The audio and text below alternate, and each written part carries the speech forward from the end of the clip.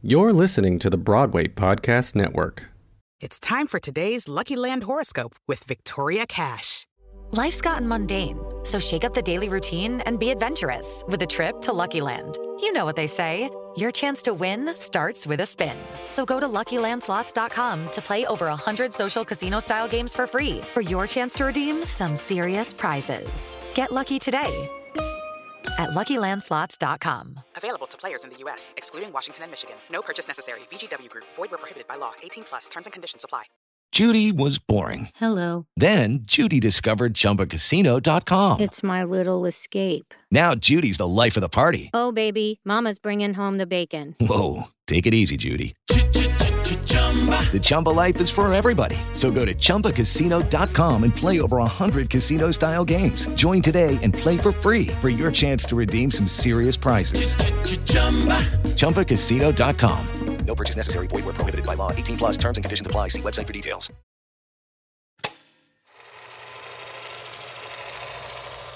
Well, when did you see Diamond alive for the last time, Miss Roberts? About 11 p.m. on the day of his acquittal in Albany. How did you learn that he had been murdered? When I awakened by newsboys' cries, "Jack Diamond slain." Well, what happened then? I fainted, and I nearly fell out of the bedroom window.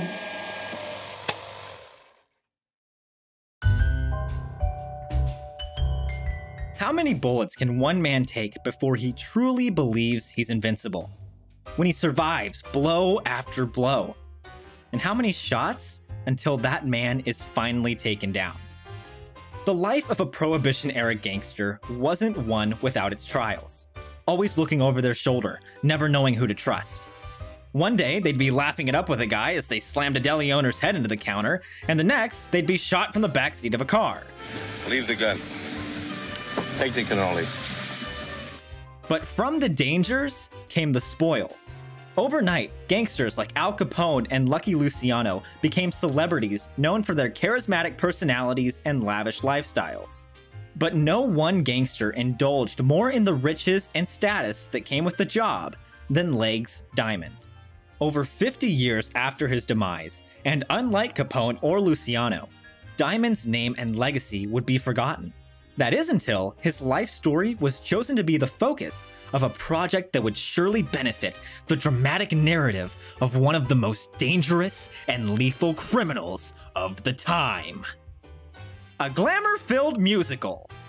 This is the story of the changing landscape of Broadway in the late 1980s, of a show that was in constant flux, and of a popular cabaret singer who wanted to become a Broadway star, only for the vehicle that was intended to be his launching pad become his anchor. This is the story of what went wrong with Legs Diamond.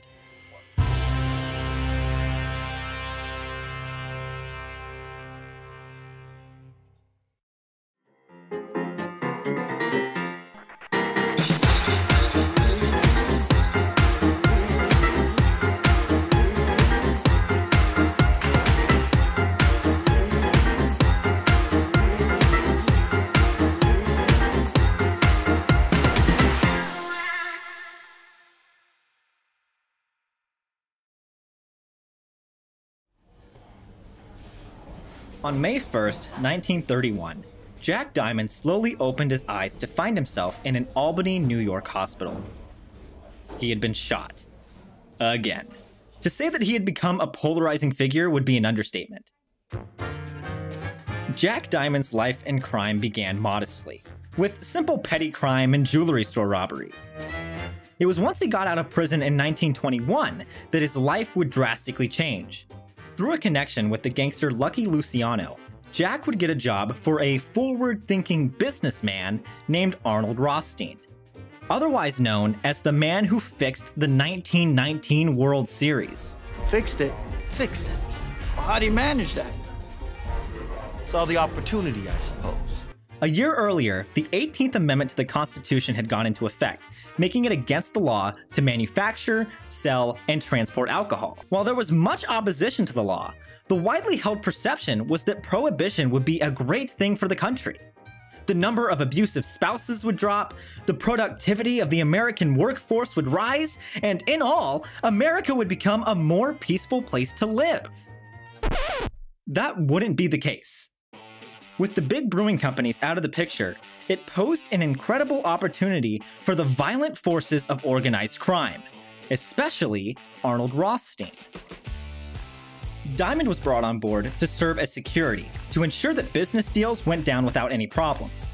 Seeing how lucrative the underworld crime industry was, Diamond picked up a side job freelancing as a hitman, and soon began his own bootlegging operation with his younger brother Eddie.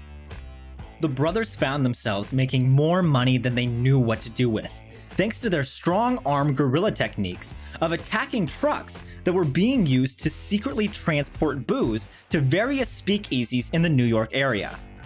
After hijacking a shipment that was connected to a mafia syndicate ran by Dutch Schultz and Luciano, Diamond would instantly paint himself as the clay pigeon of the underworld. If bullets were magnets, then Diamond was the kitchen fridge. In 1924, he was shot while stopped at an intersection along Fifth Avenue, driving himself to a hospital to get the shotgun pellets removed from his head. In 1925, he would be hit twice after finishing collection rounds in Lower Manhattan. In 1930, 3 men would force their way into his hotel room and gun him down. Still in his pajamas, he would take 2 shots of whiskey and drag himself to a nearby hospital. By 1931, after so many failed attempts to whack Diamond, Dutch Schultz would exclaim, "Can't anybody shoot this guy so he won't bounce back?" He seemed to be unkillable, and it's believed that his ability to escape certain death situations is what earned him the moniker of Legs. By December, Diamond had become a celebrity on the East Coast. None of the newspapers would refer to his crimes, but would instead simply refer to him as a wealthy gentleman on the town. He was flamboyant, stylish, and possessed the cocky confidence that could only come from a man who had survived so many attempts on his life. But behind the gentleman Jack persona was a ruthless, cold-hearted brute. He committed some truly heinous crimes, including shooting 3 patrons at his Hotsy Totsy club and tying a man to a tree before setting him on fire. Still, nobody could touch him, not even the police. On December 18th, 1931, Legs was acquitted of kidnapping a driver to interrogate him about his alcohol shipments. After celebrating with his mistress, former Ziegfeld Folly Kiki Roberts, an intoxicated Diamond would stumble his way back to his rooming house and pass out on his bed. Around 5:30 on that crisp December morning, 2 men entered Diamond's house and shot him in the head 3 times. Since Diamond had crossed so many people in his life, the murder was never solved due to the high number of suspects.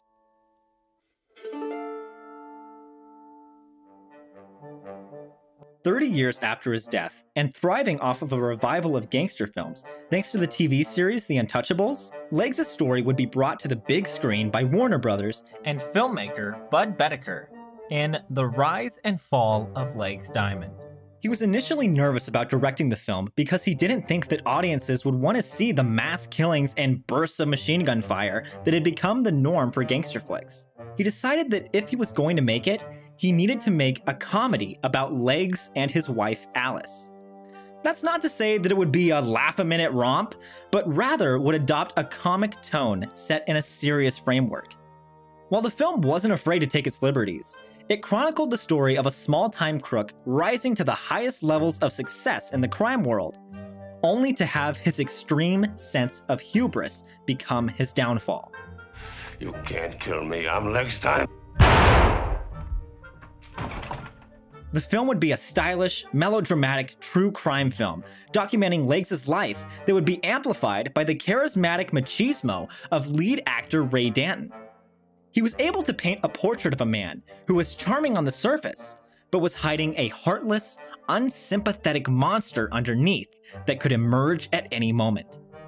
The film was generally overlooked upon its release, and was never regarded as more than just a B-movie gangster flick. That is until singer-songwriter Peter Allen got an idea. By the early 1980s, Allen had accomplished what many performers could only dream of. He had become a renowned songwriter for his introspective style, writing for singers like Olivia Newton-John, and winning the Academy Award for Arthur's Theme, which he had composed with Christopher Cross and Burt Bacharach in 1981. That same year, he performed the hit song I Go to Rio at Radio City Music Hall, where he rode a camel and became the first male dancer to dance with the Rockettes. But in his mind, he still hadn't cemented his legacy. He had become tired of working in the cabaret scene in Las Vegas and Atlantic City casinos for people who had too much money. For the longest time, he dreamt of writing and performing in his own show on Broadway. But he couldn't find a subject or character interesting enough. That all changed while he was working on a television show in Los Angeles, where he learned that Lily Tomlin was going to be playing a woman gangster in a new movie based off the 1960s film, The Rise and Fall of Legs Diamond. Allen remembered loving the film as a child. Legs was hand down a compelling character, and his life was anything but lackluster. Talking to his partner, Charles Sapon, Allen told him that the idea of adapting the 1960s film would be a great idea for a musical, especially considering that there hadn't been a show set in the 1920s for a long time. In 1984, to better learn the history of the notorious New York City gangster, Allen and Sapon would leave New York and fly to Australia to spend a month locked away in a public library researching. After coming up with a rough draft for the story and 5 songs, the pair was ready to fly back to the States, where they figured they'd be able to stage the show in a couple of months. But unsurprisingly, Broadway had other plans. While Peter and Charles were incredibly enthusiastic about the show, when they started shopping it around, many of the producers didn't share their sentiments. While they liked the songs, they were more concerned with the book and if 44-year-old Allen could convincingly play a cold-blooded, ruthless killer. Both Allen and Diamond were flamboyant in their presentation. However, this was for 2 different reasons. As theater blogger Joel Fenster put it, Allen's flamboyance came from his showbiz roots. Diamond's came from essentially being a cocky jackass. The years would continue to pass, and interest in the project continued to be stagnant. Still doing his concert tours, Allen would incorporate different songs from the score and introduce them as songs from his forthcoming musical. The more times he said it though, the more the audience started to yell back, "You said that last year!" Diamond's chances of being staged were looking pretty bleak, and it seemed that Allen would be stuck performing in Atlantic City as a diversion from the gambling tables. But then in 1988, producers Arthur Rubin, Marvin A. Cross, and Jimmy Niederlander decided to give the show a shot. When the workshop started, Allen and Sapon had written a script that was a fairly close adaptation of the 1960s film. While the producers thought that the characters and plot points were strong, they were worried about the show's dark second act. The British mega musical style began to have an influence on many shows staged during that time, and with shows like Les Mis and Phantom, the second acts would usually deal with more dramatic conflict, resulting in them being more somber. The producers hated this, and wanted to give the audience some good old-fashioned fun by making the second act considerably lighter. It was decided that Legs Diamond would bring on Tony Award-winning librettist and future Edna in Hairspray, Harvey Fierstein, to replace Sapon as the new book writer. While the main focus of the 1960s film was on the ruthless acts that Diamond perpetrated to rise to the top of the crime world, Fierstein was adamant that he didn't want to write a script that revolved around a murderer. The solution to this problem was to completely change the character's motivations. While Legs' ability to escape dangerous situations was part of how he got his nickname, another reason was due to his impressive dance skills. So instead of trying to gloss over the facts, they would instead create a completely fictionalized retelling of his life, where instead of wanting to become the king of the underworld, his goal would be to become the king of Broadway. They would replace narcotic smuggling with footlights in an attempt to create an Art Deco Guys and Dolls. This change wouldn't only help them to avoid a Brechtian-style second act, but would also help Allen's performance of Legs become more believable. Allen was known for his kind heart and campy style, meaning that it would have been hard to see him as someone who would yell at a drunkard, "I'm Jack Diamond, and I run this place. If you don't calm down, I'll blow your head off," only to fire 3 shots in the guy anyway. Director Robert Allen Ackerman knew that there was no way Peter Allen could convincingly play a bad guy. So, they decided to infuse him with a Buster Keaton underdog quality. The foreboding noir aesthetic of the 1960s film was abandoned for a brighter, jazzier environment that brimmed with song, dance, and spectacle. Due to this new concept, set designer David Mitchell would spend the remainder of the summer of 1988 producing 40 new set designs, sacrificing the mysterious and sinister black art designs, which would have used 3D technology to send bullets flying across the stage. The workshops only lasted 6 weeks, and soon the show would gear up for its out-of-town tryout period where they could flesh out different elements of the show without the scrutiny and public attention of working on it in the heart of the city where they were opening. The initial plan was to have a 3-month trial run in the Great White North before moving in to the Great White Way. But then they realized a major problem. The show was too big to pack up. Between the 36 cast members, David Mitchell's giant sets, and Jules Fisher's elaborate lighting and projection designs, to stage the show in Edmonton, Alberta, Canada would have cost as much as staging it in New York. This meant that Legs Diamond had no choice. They had to move into the theater that would house the show on Broadway. And any protection from the hitmen of the New York City press was now sleeping with the fishes. When I first walked into the Mark Hellinger Theater, I was breathless. But the theater owner told me, "I'm opening a new show, Legs Diamond." And he said, "We expect a 10-year run." Only a handful of shows up to this point had ever attempted a cold opening in New York City. Merrily We Roll Along had tried it in 1981, and Merlin the Musical attempted it in the same theater in 1983, both to disastrous results. Having experienced that nightmare firsthand, Stephen Sondheim couldn't believe that Peter Allen was attempting it, and could only offer him this harrowing advice. "You're insane to do it this way. Don't listen to one word anyone tells you in the 6 weeks of previews, because they're all going to say, 'You've got to get out of this immediately.' No matter what, everyone's going to say that." Carrying this optimistic prophecy in his pocket, Peter Allen and Legs Diamond would move into the Mark Hellinger Theater on September 8, 1988.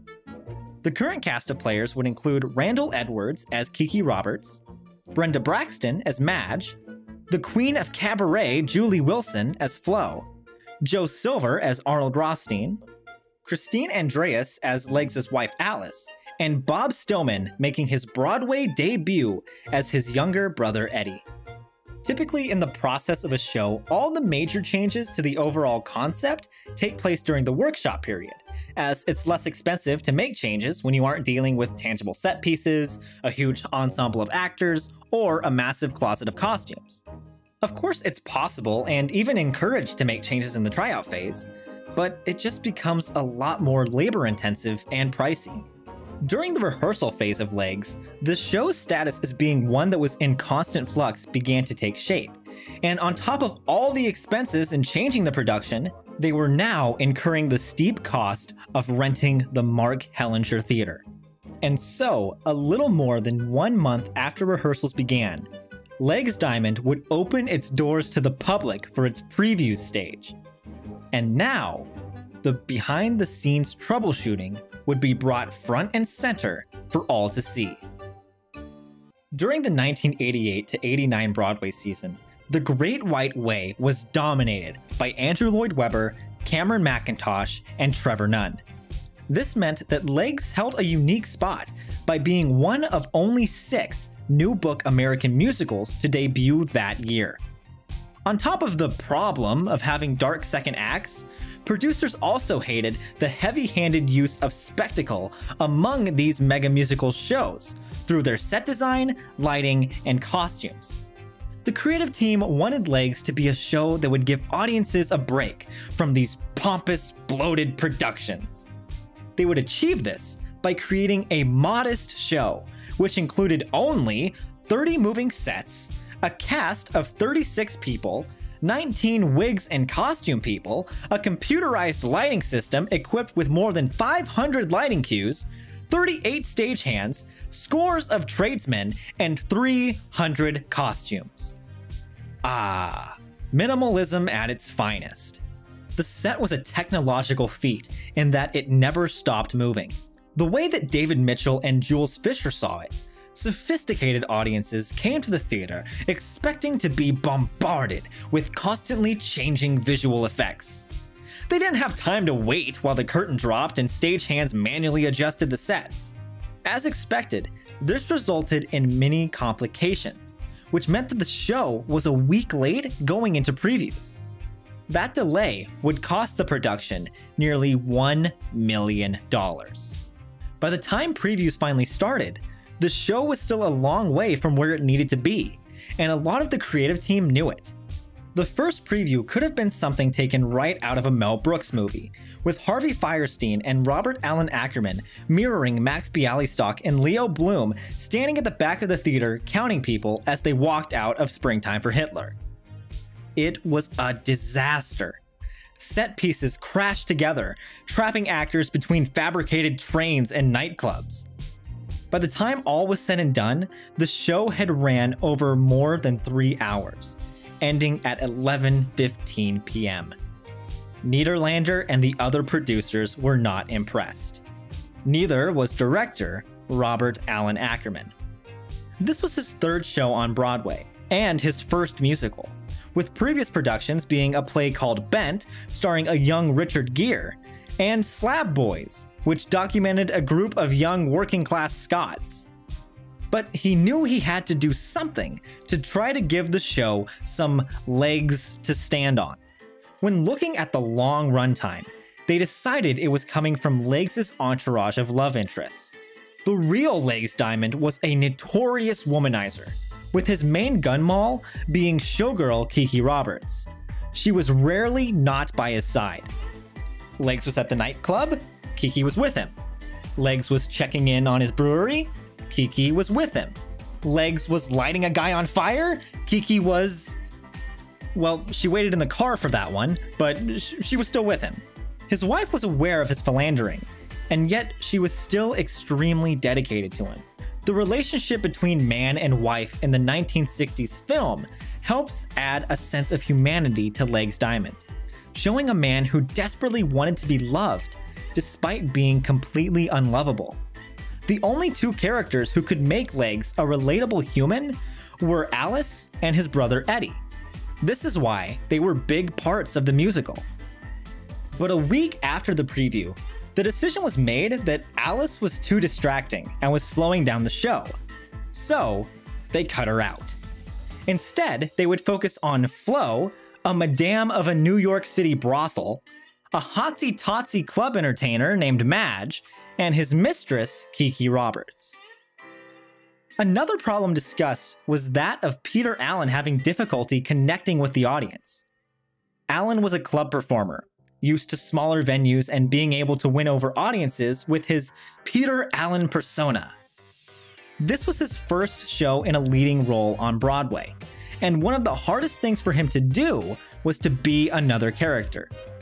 In an attempt to better himself, he met with an acting teacher and said, "Tell me what I need to do." The teacher responded by saying, "First of all, your name's above the title on the marquee, and people have paid $50 to see you, so you can do whatever you want. If they wanted to see acting, they'd go see Robert De Niro." Somehow, despite this world-class acting advice, Allen's lack of theatrical know-how was apparent when interacting with others on stage. The hope was that by directing his attention away from Alice and towards the audience, it would more directly involve the crowd in Legs' dilemma and help Allen interact with them the same way he had during his concert tours. While the emotional connection with Legs' wife was gone, at least they still had a humanizing character in his younger brother. Since the two essentially grew up without a father, Jack was extremely caring and protective of him. The whole experience up to this point had been exciting for the man playing Eddie, Bob Stillman, especially considering that the show was set to open one day before his birthday. Not only would he be debuting on Broadway, he would get to share the experience with the people that mattered most to him, his friends and family. 1 month later, he was cut from the show. Ackerman had been so amazed at the difference that came from cutting Alice that he decided to get rid of Eddie as well, to give Legs more opportunities to address the audience and to squeeze in more dance numbers. Not only did these cuts rob the story of the opportunity to show the audience a perception of the character from outside sources, but it also created a huge headache for the designers, creatives, and cost the production more money. Cutting the characters meant that they had to get rid of their costumes, set pieces, songs, and most importantly, their contributions to the plot. Peter Allen was being stretched thin by having to perform 8 shows a week at night and then rewrite the show during the day. There was no way that they could create a completely restructured book, so instead, they just spread Alice and Eddie's material to other characters, no matter how irrelevant it was. After nearly 2 months of previews, Legs Diamond's opening date of December 13th, 1988 was fast approaching, and all eyes were on it. Just not for the right reasons. Legendary Broadway composer Richard Rodgers once said, "I wouldn't open a can of sardines without taking it to Boston first." The Legs Diamond team didn't take that advice. Much like Legs Diamond himself, the show had unintentionally branded themselves as the clay pigeon of the theater world by placing an incredibly rough version of the show in the heart of the city. The word of mouth around town had become poisonous from the moment that choreographer Michael Shawn was replaced by Alan Johnson, and he took the show to court, saying that he had been fired because he had tested positive for AIDS. As the tumultuous journey of previews continued, the perception of Legs Diamond being a doomed show kept growing. At this point, the show's running time had been cut by an hour, 2 of the most important characters had been erased, set pieces, often costing $30,000 a piece, were completely discarded, and the show had completely changed its vibe from a dark, serious noir musical to a show-stopping, jazz hands-heavy Broadway extravaganza equipped with Tommy gun dance numbers and all. And yet, despite all of these alterations, the most intense change was still to come.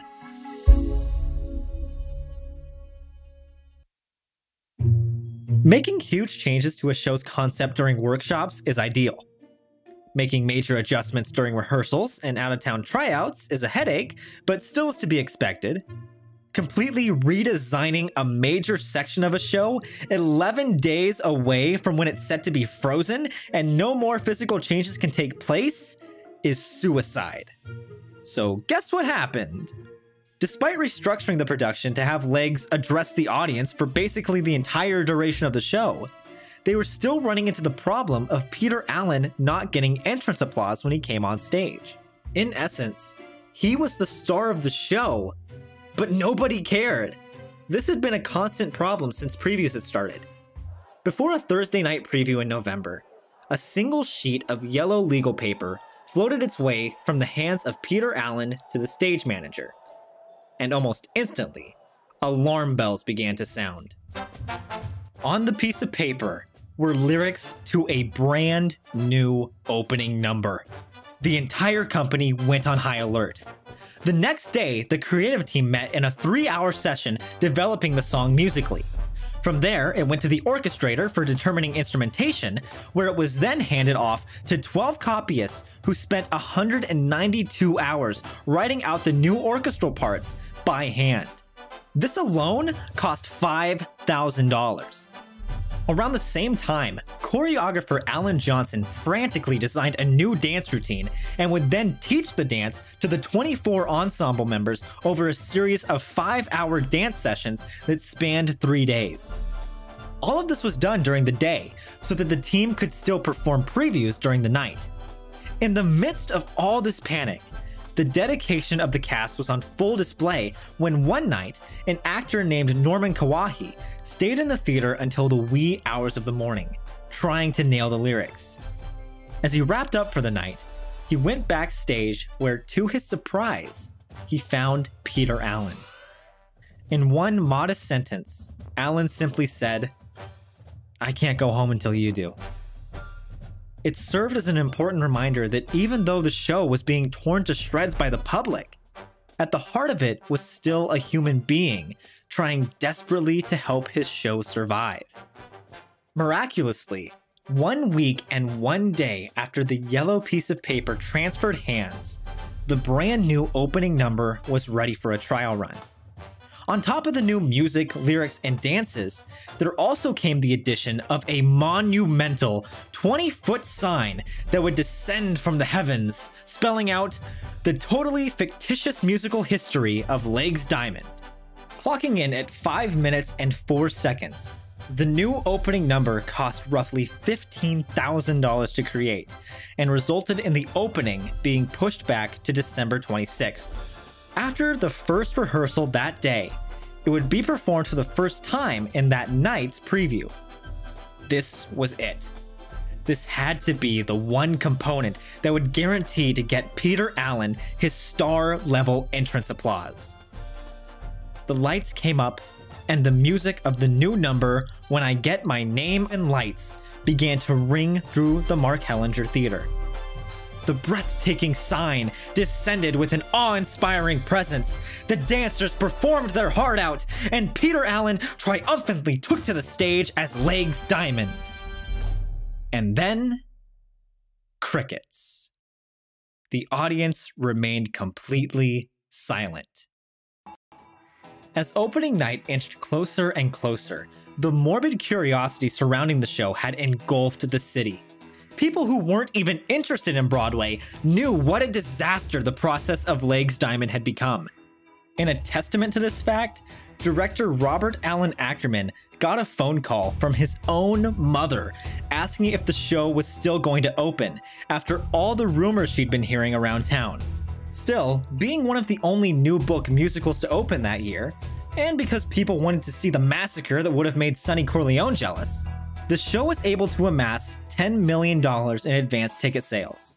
The show was originally capitalized at roughly $4.2 million. But after their 72 preview run, the budget had increased to $5.1 million. Despite the increase, investors weren't asked to contribute a single cent, and the $350,000 reserve fund was never used. The reason being that the extra $1 million came personally from Jimmy Niederlander. He had that much faith in the show that he wanted to keep it running until it upgraded itself to one that was at least somewhat decent. On opening night, a defeated Peter Allen sat in his dressing room, visibly nervous about presenting Legs to the world. Sondheim's prophecy had come true.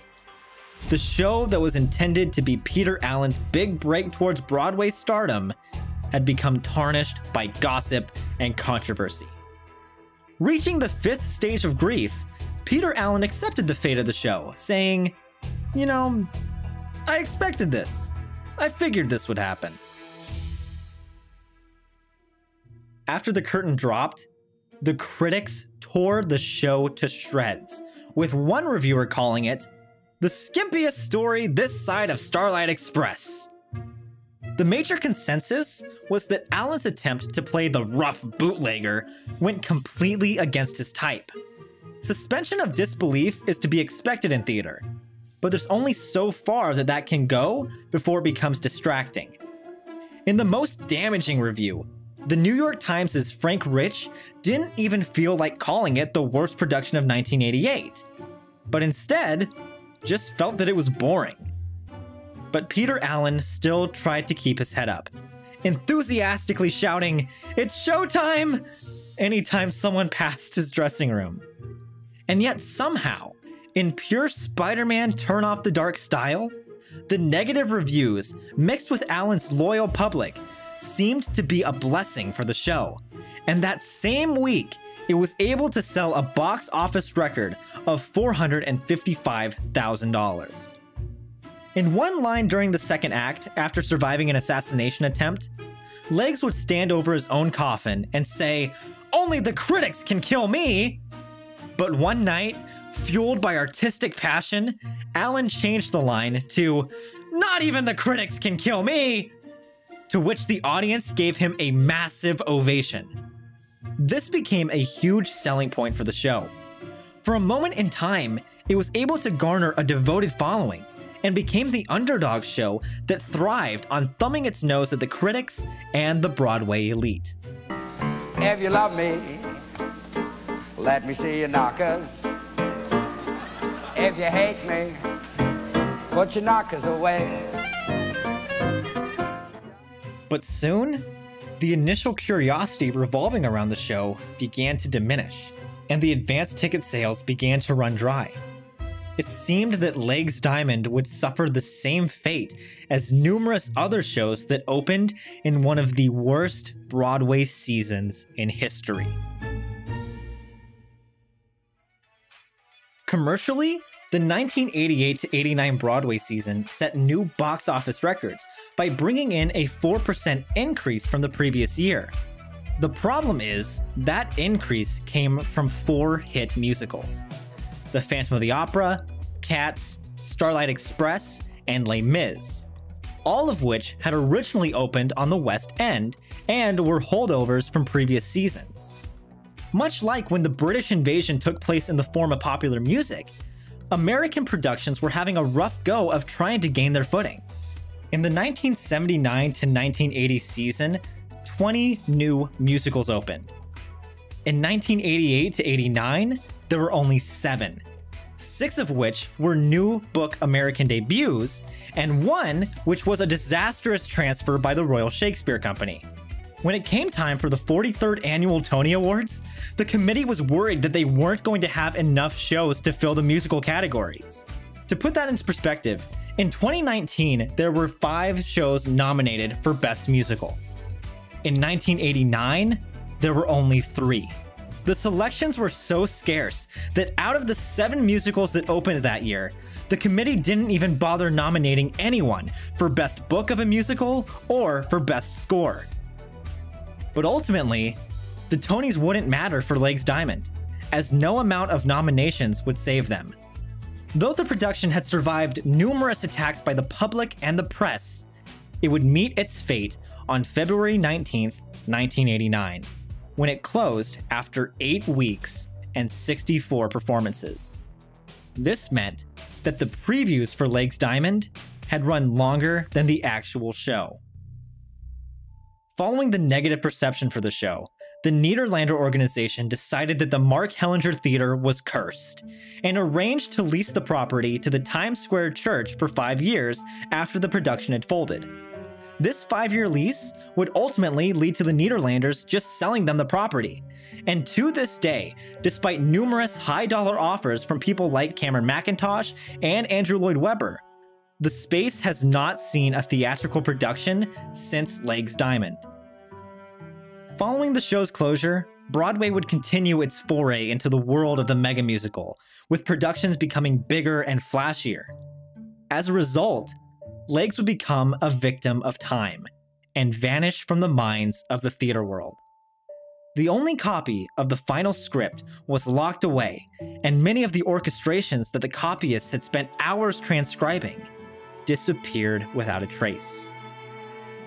Michael Betts of Musical Theater West was granted access to the final book, and despite the missing orchestrations, he and his team were able to reconstruct over 24 songs just by listening to the original cast recording. For one night only, They strove to give Legs the production that could have made it a hit. In 2017, 2 reunion concerts took place at 54 Below in Manhattan, with Bob Stillman and Christine Andreas finally getting to perform as Eddie and Alice. While the reunion was exciting, it was also accompanied by a sense of somber melancholy. At the time, 19 members of the original team had passed away. This included Peter Allen. He passed away only 4 years after the closing of Legs due to complications from AIDS that had also claimed the life of his partner, Gregory Connell. But in a way, Allen's Broadway story didn't end there. His own life would be turned into a jukebox musical called The Boy from Oz. It would receive massive commercial and critical acclaim, being nominated at the 2004 Tony Awards for Best Musical, Best Book of a Musical, Best Performance by a Featured Actress, and would walk away with 1 win for Best Performance by a Lead Actor for Hugh Jackman as Peter Allen.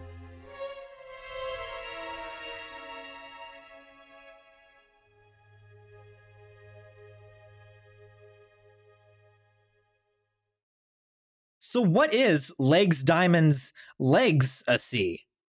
The most frustrating thing is that it had moments which demonstrated how good the show could have been. The score created by Allen was elegant, beautiful, and inspired in many areas. But pretty music isn't enough to create a celebrated piece of theater. As Matilda proved, all the pieces, from the script to the music to the performances, need to complement and build off each other to create a well-balanced mosaic. There was also the problem of the production being incredibly rushed. It's why in the world of Broadway, shows like Matilda and Beetlejuice stood a better chance when they premiered. Matilda took 5 years to stage. Beetlejuice took more than 8. Now granted, the idea for Legs Diamond had been ruminating in Allen Isapon's head for 4 years, but the actual production, with producers, directors, and a new book writer, didn't start rolling until 1988, meaning that essentially, the show was put up in less than 1 year. The show was so rushed in its journey to the Great White Way that it never stood a chance. The biggest mistake, however, came from not doing an out-of-town tryout. The pressure of making a show work with that short amount of time is already immense. But the gossip in New York City is insidious, and adding that to the process only amplified the pressure tenfold, especially for Peter Allen.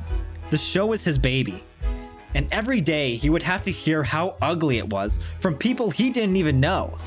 If the show had been able to get that space where the team could have been focused on making the story work rather than trying to figure out how to make the New York crowd stop chastising them, who knows what Legs Diamond could have been. Is this love, lust, or desire? Let's give it a go, she might be crazy.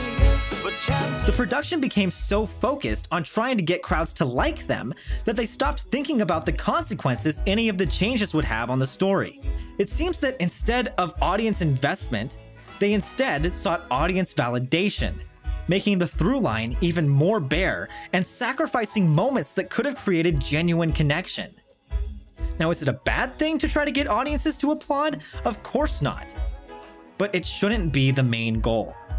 Add on top of this that the preferences of Broadway crowds during this time was evolving. Legs Diamond tried to thrive on the 1950s style of musicals because Allen figured that audiences missed traditional shows like Oklahoma. If the box office receipts for this year were any indication, this couldn't have been further from the truth.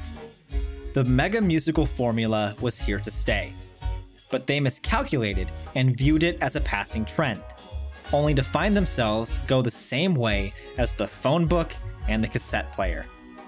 If anything, 1988 to 1989 on Broadway revealed the lack of producing know-how in a landscape that was drastically changing. In his review for the New York Times, Frank Rich would say that Legs Diamond couldn't even come up with the riotous, larger-than-life fiasco of which theatrical legends of infamy are made. And that's because Legs Diamond wasn't the biggest flop on Broadway that year. Not even close. A beautiful stranger. A beautiful stranger.